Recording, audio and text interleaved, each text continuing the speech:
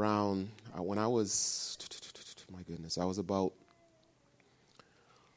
I'm trying to remember now, I was probably about 30 years old, and a friend of mine was pastoring a church in Virginia, and the church grew from 35 to about 2,000 in 3 years. It was crazy, yeah. So he calls me up, and I was working a full-time job. He called me up, and we had met as students in Cambridge, and he said to me, "Brian, the church is growing so fast. I need you to come and help me, and I will pay what you're making now, plus I'll give you a house."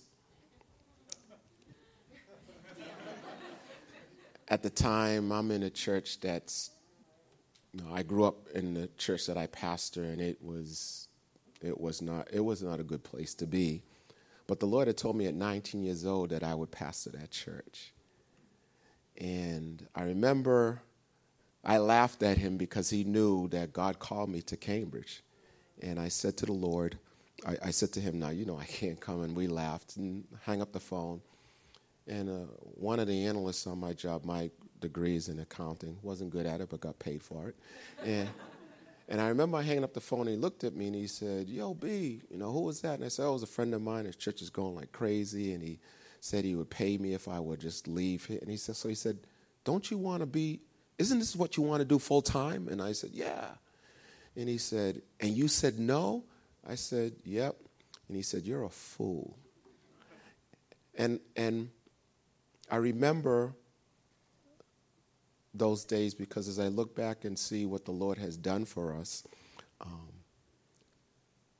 I really admire your faithfulness, that you got to know that you know that you know that you know that you're called to a place. And if the devil can't scare you out, then he'll try to bribe you out. And so I honor you both for your faithfulness and your commitment to what God has called you to do. Before I preach, I think I sent the picture so that you know. Yeah, I know you guys are. Yeah, okay. This is our Christmas picture from last year, so this isn't like 10 years ago. First of all, this is my wife, and in black church culture, they say this is the first lady. My wife says to me, "I'm the only lady. I don't know what you're talking about."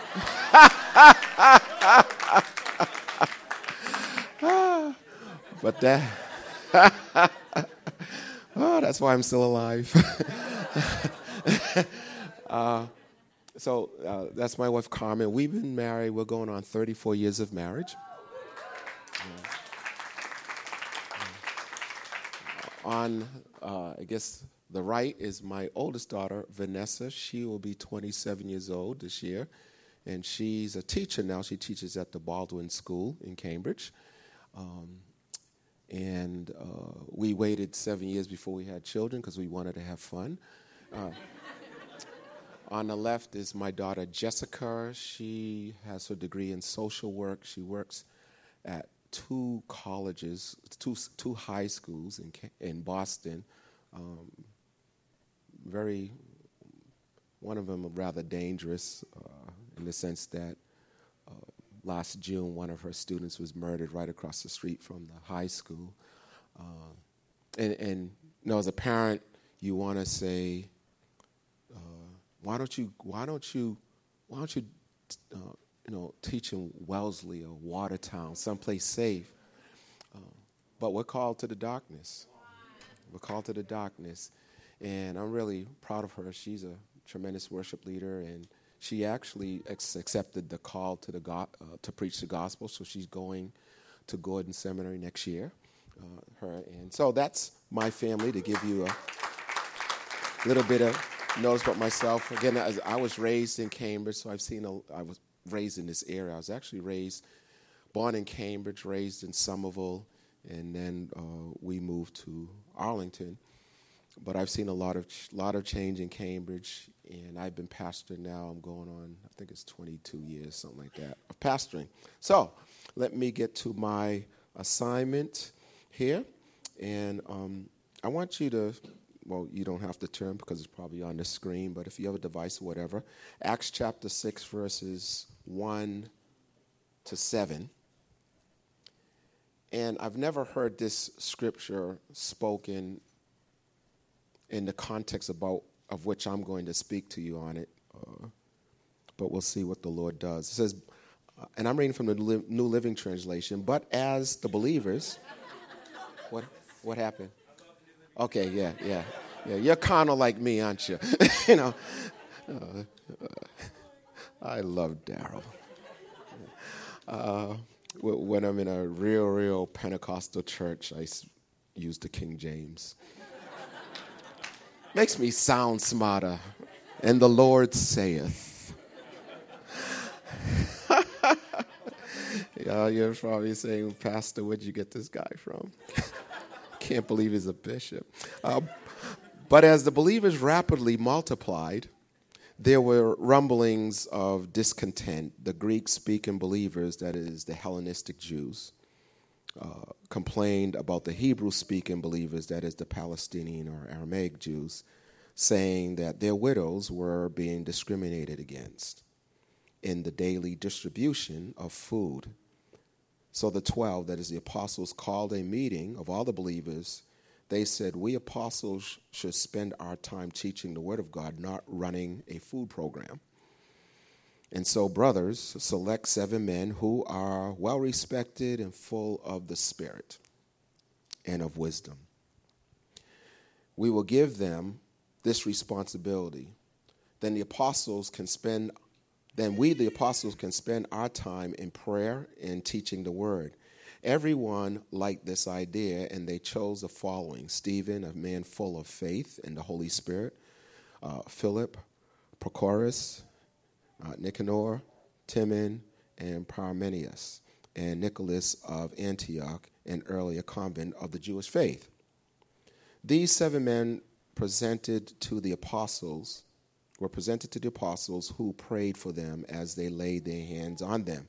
So God's message continued to spread. The number of believers greatly increased in Jerusalem, and many of the Jewish priests were converted too.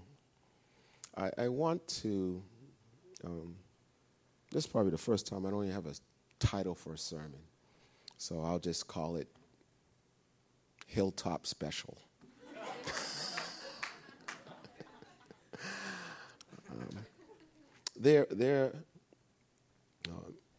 This really, many people who speak this text, they talk to it, they speak about it from a position of church organization, how to handle church growth, the first deacons, etc. But really, this text is born out of racism.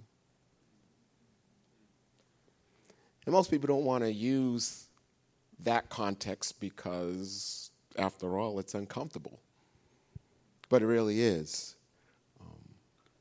You have 2 types of Jewish people here. You have Palestinian Aramaic Jews, and we talk about not Palestinian as in the Palestinians, but we're talking about those who were actually born in the region or the nation of Palestine. And then you have the Hellenistic Jews who were more, they spoke Greek as their primary language. The Hellenistic Jews, they spoke Hebrew. Not the Hellenistic Jews, the Palestinian Jews spoke Hebrew, and the Hellenistic Jews, they spoke Greek. They were part of the diaspora. In other words, the Hellenistic Jews were Jews from all over the world, and they would probably come to the Jerusalem to celebrate 3 holidays. They celebrated Shavuot, which is called Pentecost. Of course, they would celebrate the Passover, and they would celebrate what actually but Jews celebrated last week, Sukkot, better known as the Feast of Tabernacles. So those are the 3 times that they would come together and they would celebrate. Well, of course, Jews come from all over the world, and Greek was the language that was spoken. Right now, English is the language. By God's grace, we did some ministry in Romania last month, and a number of people spoke English. English seems to be the common language that's spoken around the world. Well, back then it was Greek, and so what would happen is that the Greeks would come, the Jewish Greek would come in for Pentecost, and of course, what happens? The power of the Holy Spirit falls, and 3,000 people get saved, and then 5,000 people get saved. And what happens is that the Jews, particularly the Hellenistic Jews, when they came to Jerusalem, they got saved, and they said, well, let's stick around and hear more of the apostles' teaching, and some decided to live in Palestine.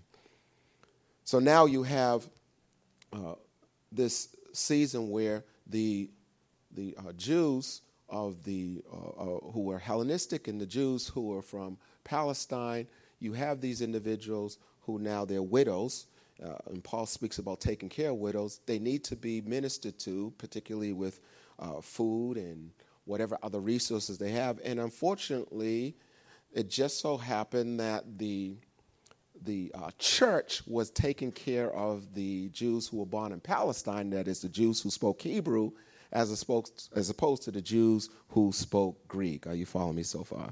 And unfortunately, that was not by accident. It was not an oversight. And sadly, you see in the scripture how culture in the world can come into the church. Because, of course, Israel being a religious nation, they were guided by the Pharisees. And the Pharisees, there's still Pharisees in the church. They are still people who are very religious in the church, who you have to dress a certain way, you have to look a certain way, you have to talk a certain way. And the Pharisees, they did not hide their contempt for any Jewish person who lived outside of Israel. So when they saw these individuals who were full of the world, full of the Greek culture, they kind of looked at them as second-class citizens. Are you following me so far? And, of course, now you may say, well, okay, that's the Pharisees, but now we're talking about the church. We're talking about people who have come out of Judaism and have come into Christianity. But unfortunately, they carried some of their biases from their culture into the church.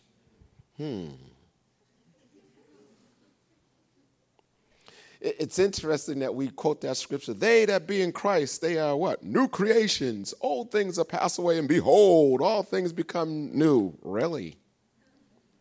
Sometimes all things don't become new. I was trying to figure out what's the difference between being prejudiced and being a racist. And I looked up the definition of the word prejudice, and of course in the word prejudice is the word prejudge. It means, at least this definition, an unfavorable opinion or feeling formed beforehand without knowledge or thought or reason. I saw this in a website. It says, one can be prejudiced against or have a preconceived notion about someone due to their characteristics, which we may find either unusual or undesirable. So there can be prejudice against a person, but racism is different. Racism, and there's some synonyms from the word prejudice. Don't worry, I'll get to the good part. There is synonyms for prejudice as xenophobia. Xeno meaning foreign, and phobia means fear of foreigners, which many of us may be here right now. As far as foreigners, that is not xenophobias. People are like, what you talking about, man? There's bias. Bias actually comes from a French word which means slant or expedient, meaning that it is expedient to be able to deal with people who are more like you than people who are not like you. Racism is another thing, though. Racism is a belief or a doctrine. That's deep, a doctrine.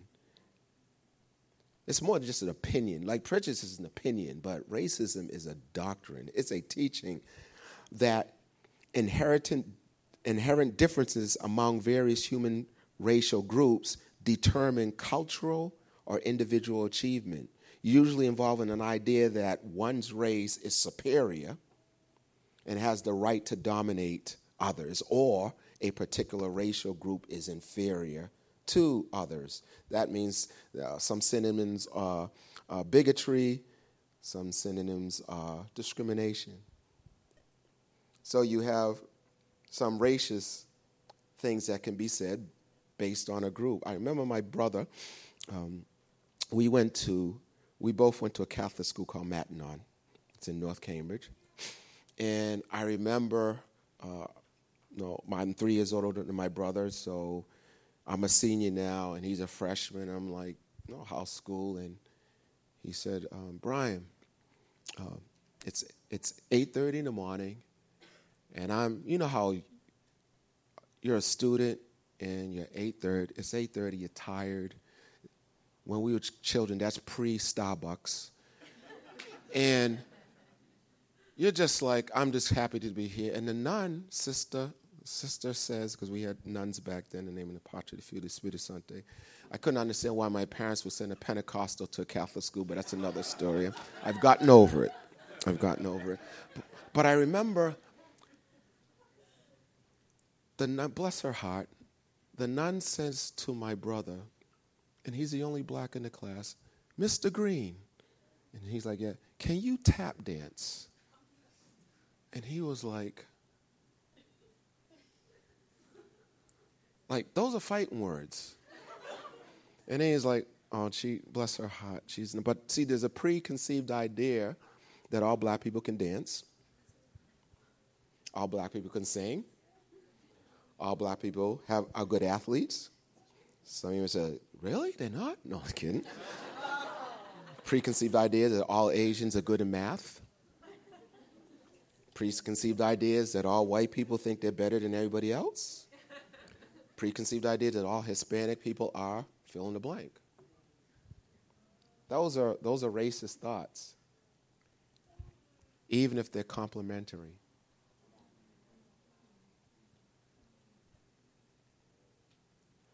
One of the pastors, and I'm careful about this. I think being a person who was raised in a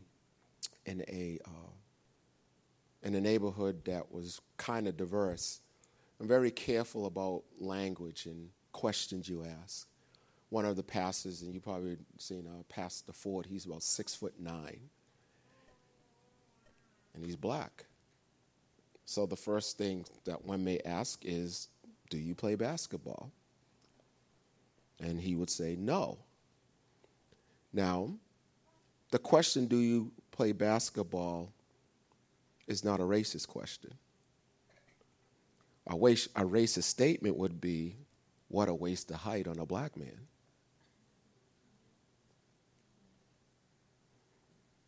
And we may not say it, but we may kind of think it.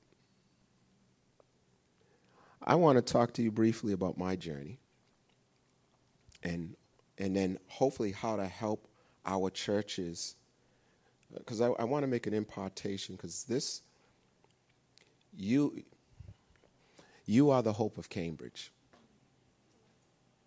And I'm not talking about you so much Hilltop, but your generation is the hope of Cambridge with regards to the coming of the kingdom of God in this city.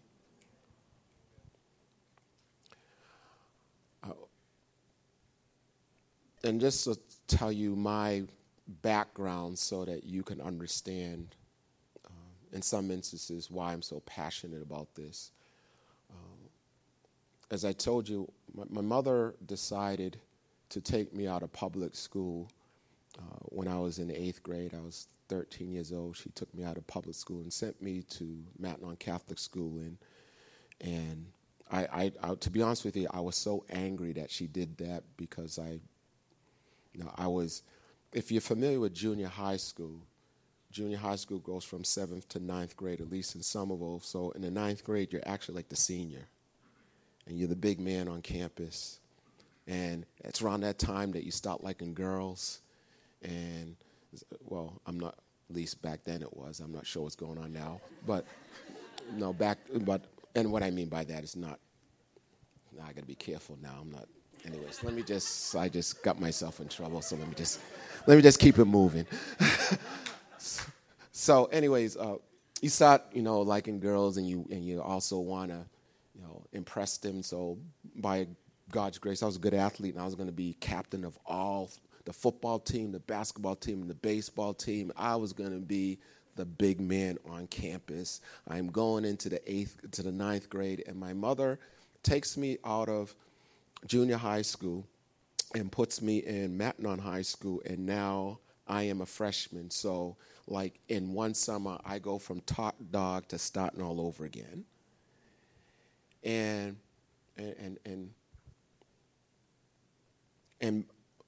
I was in school during the time for you it's history books, but for me it was actually lived it, and during busing, which was a very tough, dangerous time. There's certain parts of Cambridge that you could not walk in to as a black person, and there are certain parts of Cambridge you couldn't walk in as a white person. It was just dangerous. Lot of racial tension, busing with South Boston and Charlestown, and it was just a real dangerous time. And so now I'm going to Matnon High School, where there are people from all over Boston who go there, particularly sections of Somerville and sections of Cambridge, South Boston, Charlestown, areas that do not like black people. There are only 2 blacks in my entire class. So I go into the boys' room, and there's this guy who's from a section of Somerville that I know hates black people. And he looks at me, and he calls me a black bastard. And my response is, now, you got to understand, I'm a Christian. So now there is this white guy said this to me, and he's a senior, and I know he can beat me up. But because of where I live, within about a 5 or 10 minute walk is a bunch of my older black friends who I know I could call to come down here to this Catholic school and handle some business. So I am torn between being a believer and being a black man. And to be faced with that kind of decision at 14 is, and you have the Holy Spirit saying, remember, you're a believer. But you have this other sense of you like, you know what, we can really make sure this doesn't happen again. During that time, there's times when people would, they'll ride by, or even at school, and call you the N-word, etc. Then I remember at 16, I was working at McDonald's, my first job, and I remember I was the only black on the entire staff. This was McDonald's in Somerville, actually still there in Davis Square, but it just opened in I was hired and working there. And I remember I had this supervisor who every time he was on, he would always assign me to sweep the lobby or clean the bathrooms. And I remember sitting for my review for my 5-cent raise. And I remember him looking me in the eye and saying, "Brian Green," and he's looking at his paper, and then he says to me with this look of disdain, "Who is Brian Green?" And he said it basically saying, "You're nothing." Now, me being an athlete, me being competitive, something in me said, I'm going to show you who Brian Green is. And I want to say this because some of you have had people in your life who have said things, and you can still hear their voice, even now. They said things to you when you were 5, 6, 7, 8, and now you are 18, 19, 20, 30, and you still hear their voice. And I just really, I'm going to be 58 in January. You're supposed to say you don't look that old. Thank you very much. And it was only this year that I realized that man's voice has been a driving force in my ministry. And anything that's a driving force in your life other than Jesus is an idol. And what I remember when the Lord hit me with that, I remember saying to myself, because I remember saying to myself that as the church was growing and God was doing things, I always had this voice saying, we're going to do things, professionally. We're going to do things top. And I remember there are times when we would have a conference or Sunday morning, and the worship team singing a song, and the words are not on the screen. And I know that doesn't happen here, but the words are not on. And rather than me just worshiping the Lord, I'm looking at the screen like, where the mess are these words? I did say mess. Where the mess are these words? And instead of worshiping the Lord, I know the words, but I'm thinking these visitors are going to think we're incompetent, and I'm getting angry. And I realize the reason why I'm getting so angry instead of administering grace is because I'm being driven by this white guy who told me 40 years ago that I'm nothing. What's driving you? What hurtful words, what context you came out of that's still driving you, that's saying, I'm going to show?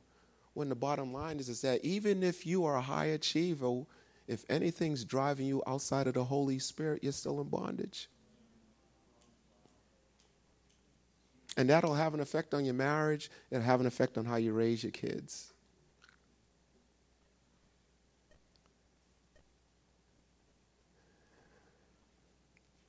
Fast forward, our organization, I'm bishop of an organization called the United Pentecostal Council of the Assemblies of God, Incorporated, and our organization will be 100 years old next year. We were formed out of racism.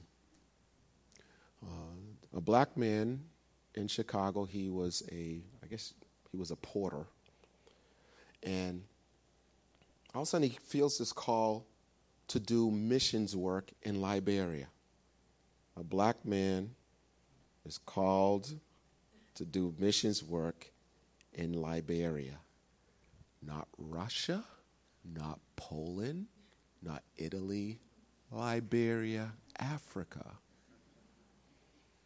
He goes to the AG and says, God has called me to do missions work in Liberia. And they told him, it is not God's will for a black man to do missions work in Africa.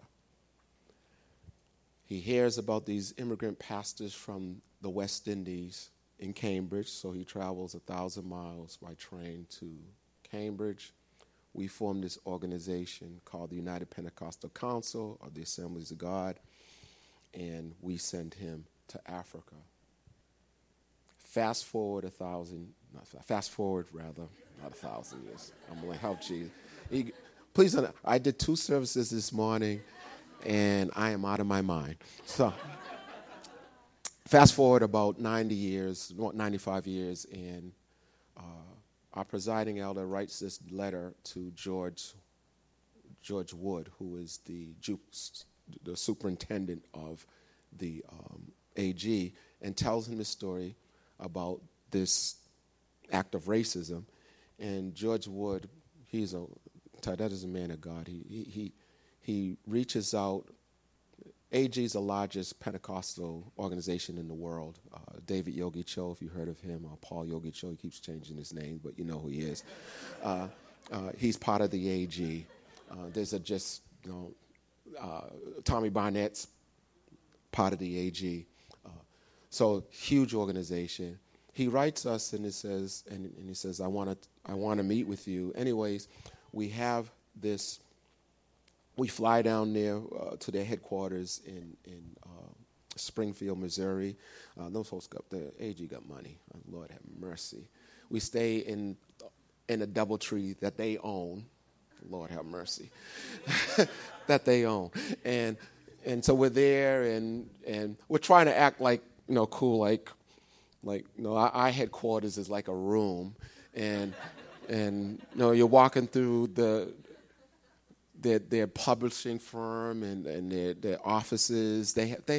Their headquarters, they have like 300 to 400 workers at their headquarters, full-time workers, and we're walking through there, and I'm trying to, you're trying to act cool, like, oh yeah, what's a big deal? Everybody else is like, oh my God, oh my God, oh my God, this is incredible.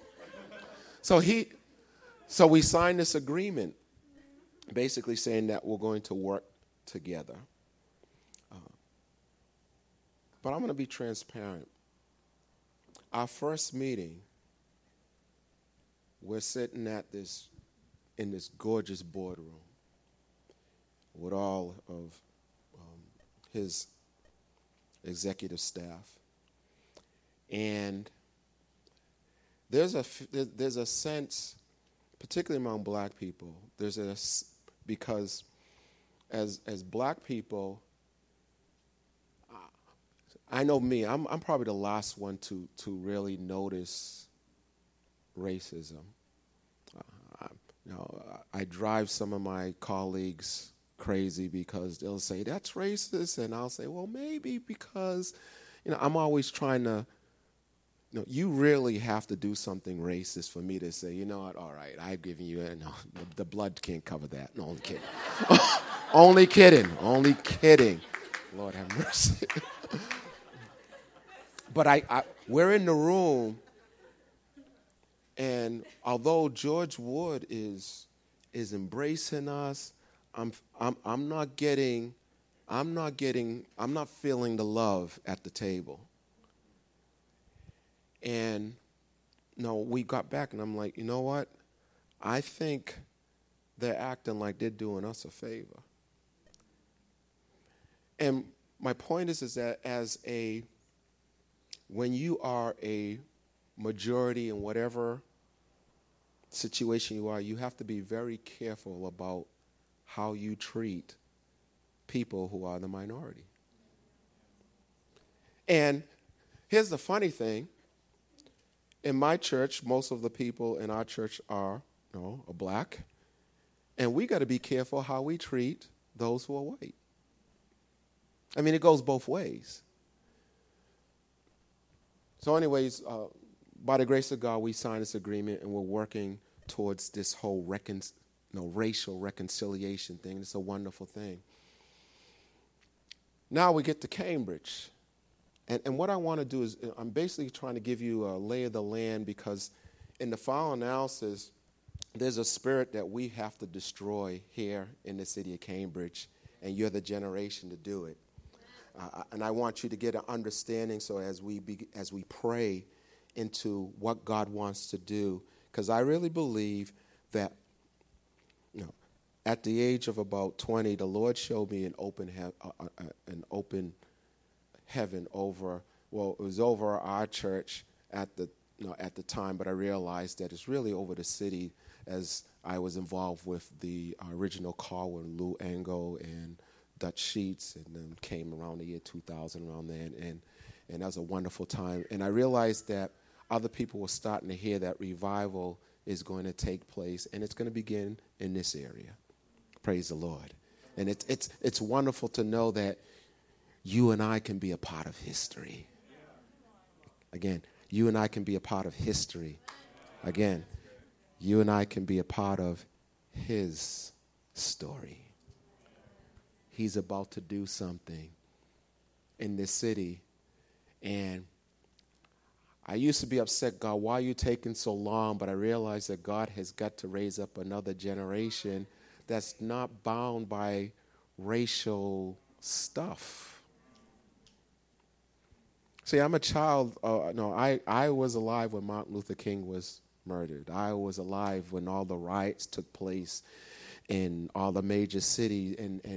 And whether I like it or not, that there's a deposit from demonic spirits that kind of saturate the atmosphere, that God needs to raise up another generation to move aside so that the King of Glory can come in.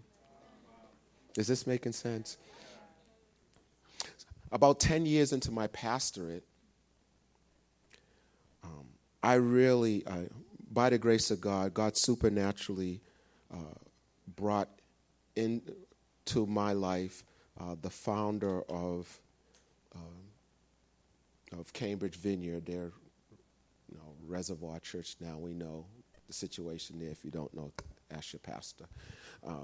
But the founder of that church and the founder of Cambridge Community Fellowship Church, where Larry Kim's is pastor, the founder of that church, and another pastor by the name of Dan Zantowski. He's the pastor of Cambridgeport Baptist Church.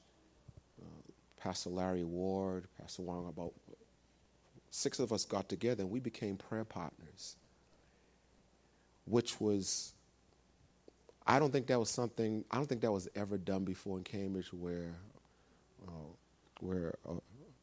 white men and black men and Asian came together and we would pray every month together.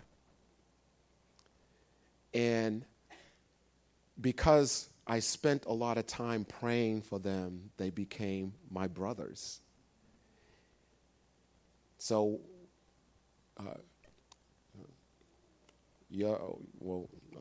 Bethany, she preached we have this thing called the 7 Last Words, where you take 7 pastors and they preach one word with regards to the 7 last words of Jesus. Now, one would preach, I thirst. Another would preach, it is finished. And for the first few years, it was all nothing but black pastors who would preach. And it was basically, I called it the Sanctified Preacher Contest. So, everybody would show off their preaching skill. No lie, I remember every.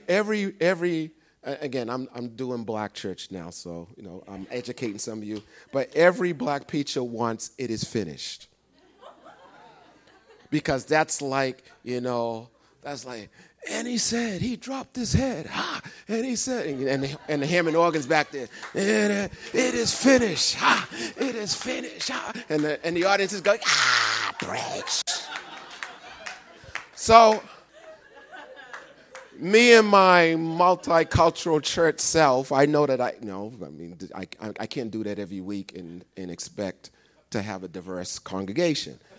So I'm just preaching, I'm speaking. I'm talking like this. It is finished. And the next guy, no lie, the next guy who had another word, he basically said, you didn't do that right. I'm going to preach your word like it should have been preached. So he preached, it is finished. And part of me was like, you know what? I'm saved.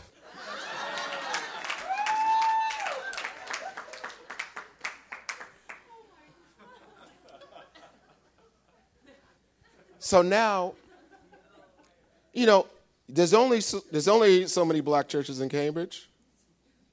You do realize that, don't you? And after about like 5, 10, 15, 20 years, you figure, let's do something different. So me and some of the pastors said, hey, let's invite some of the white pastors and Asian pastors to speak. So back then, I was not like the senior pastor guy.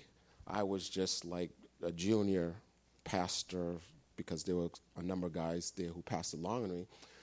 So we suggested it, and they're like,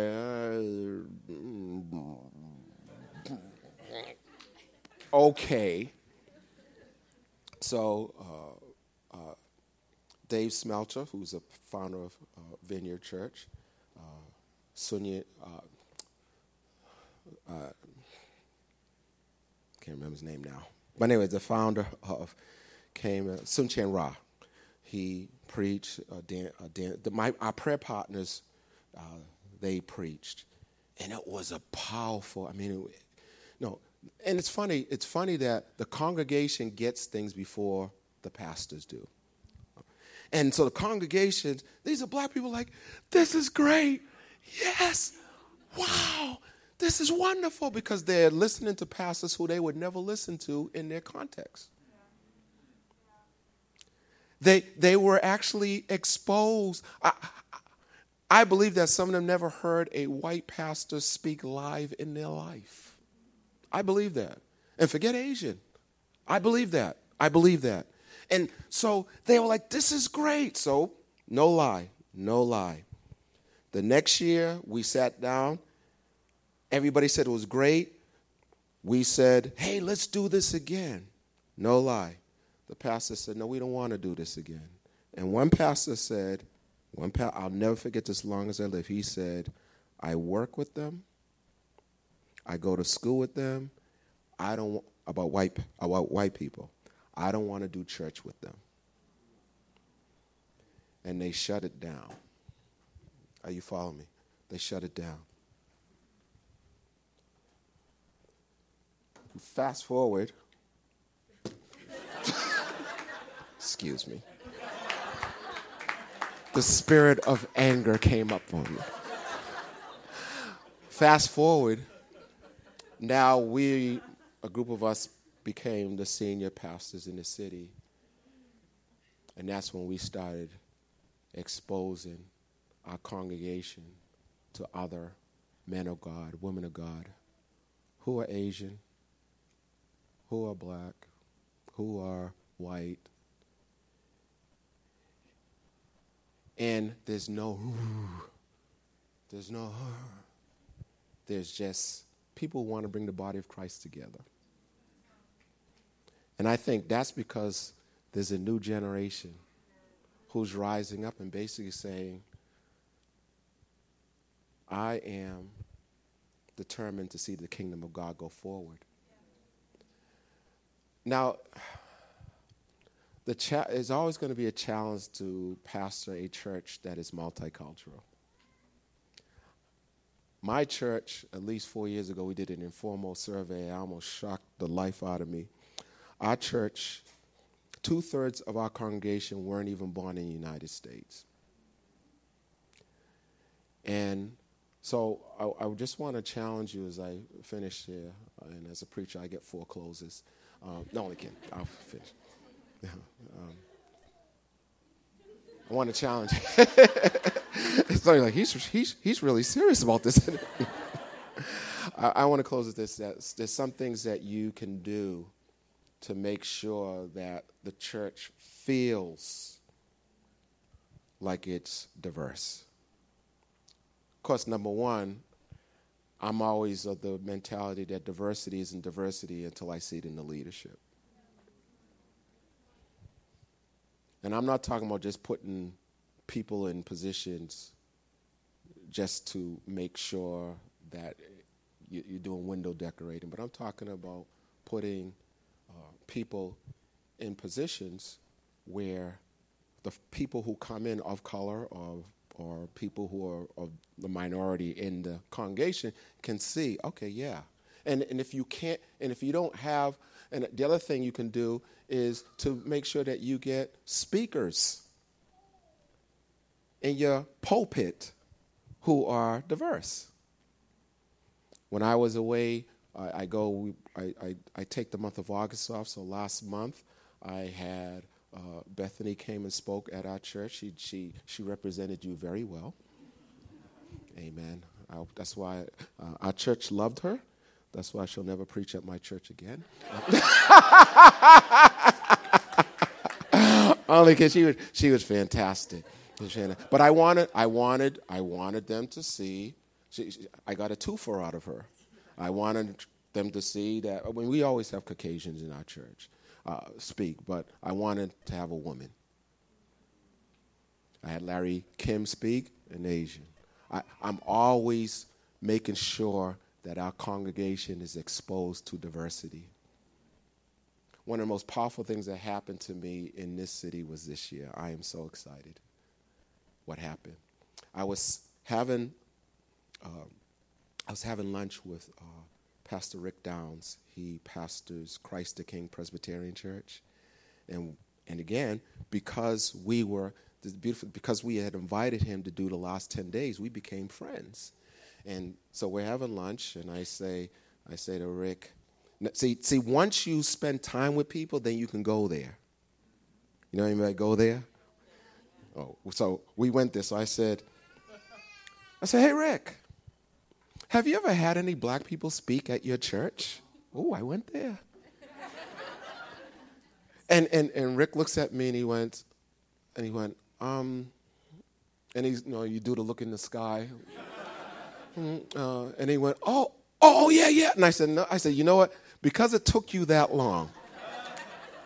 So I said to him, well, how about this? If you don't know, maybe you don't know any black pastors, but how about we do a pulpit swap? In 2 weeks, it's going to be Martin Luther King's birthday weekend. How about you preach at my church and I preach at your church? And so on that Sunday before Martin Luther King's birthday, you have a black Pentecostal pastor speaking at a predominantly Caucasian Presbyterian church. Oh, it was wonderful. So I got in the pulpit and I said, everybody say amen. No, I didn't. Oh, I did give a prophecy in tongues, though. No, I didn't. No, I didn't. No, I didn't do that either. I didn't do that. I was so behaved. I was like, Holy Ghost, don't do anything here. Don't do anything. I'm not listening. But it was the most powerful thing. It was the most powerful thing. I believe heaven was pleased. And he came to our church, and our church is like you. We go at it. We go at it like you. And he got up there, I'll never forget, his first words were, "This is wonderful. There you go. I want to let you know that I'm dancing on the inside."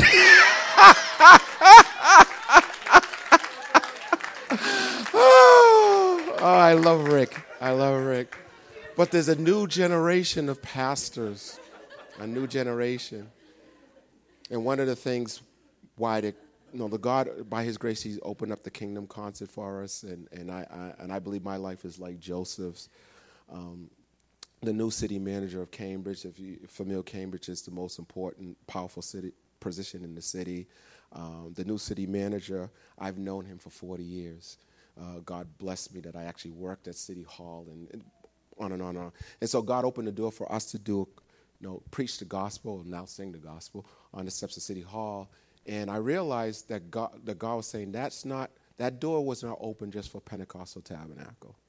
It's not a Pentecostal Tabernacle concert. It's the Kingdom concert. And so I work hard to invite, your church, Aletheia, Western Ave Baptist, CCFC. Just Cambridge needs to see the kingdom. The hope of the world is not the White House. It's the church house.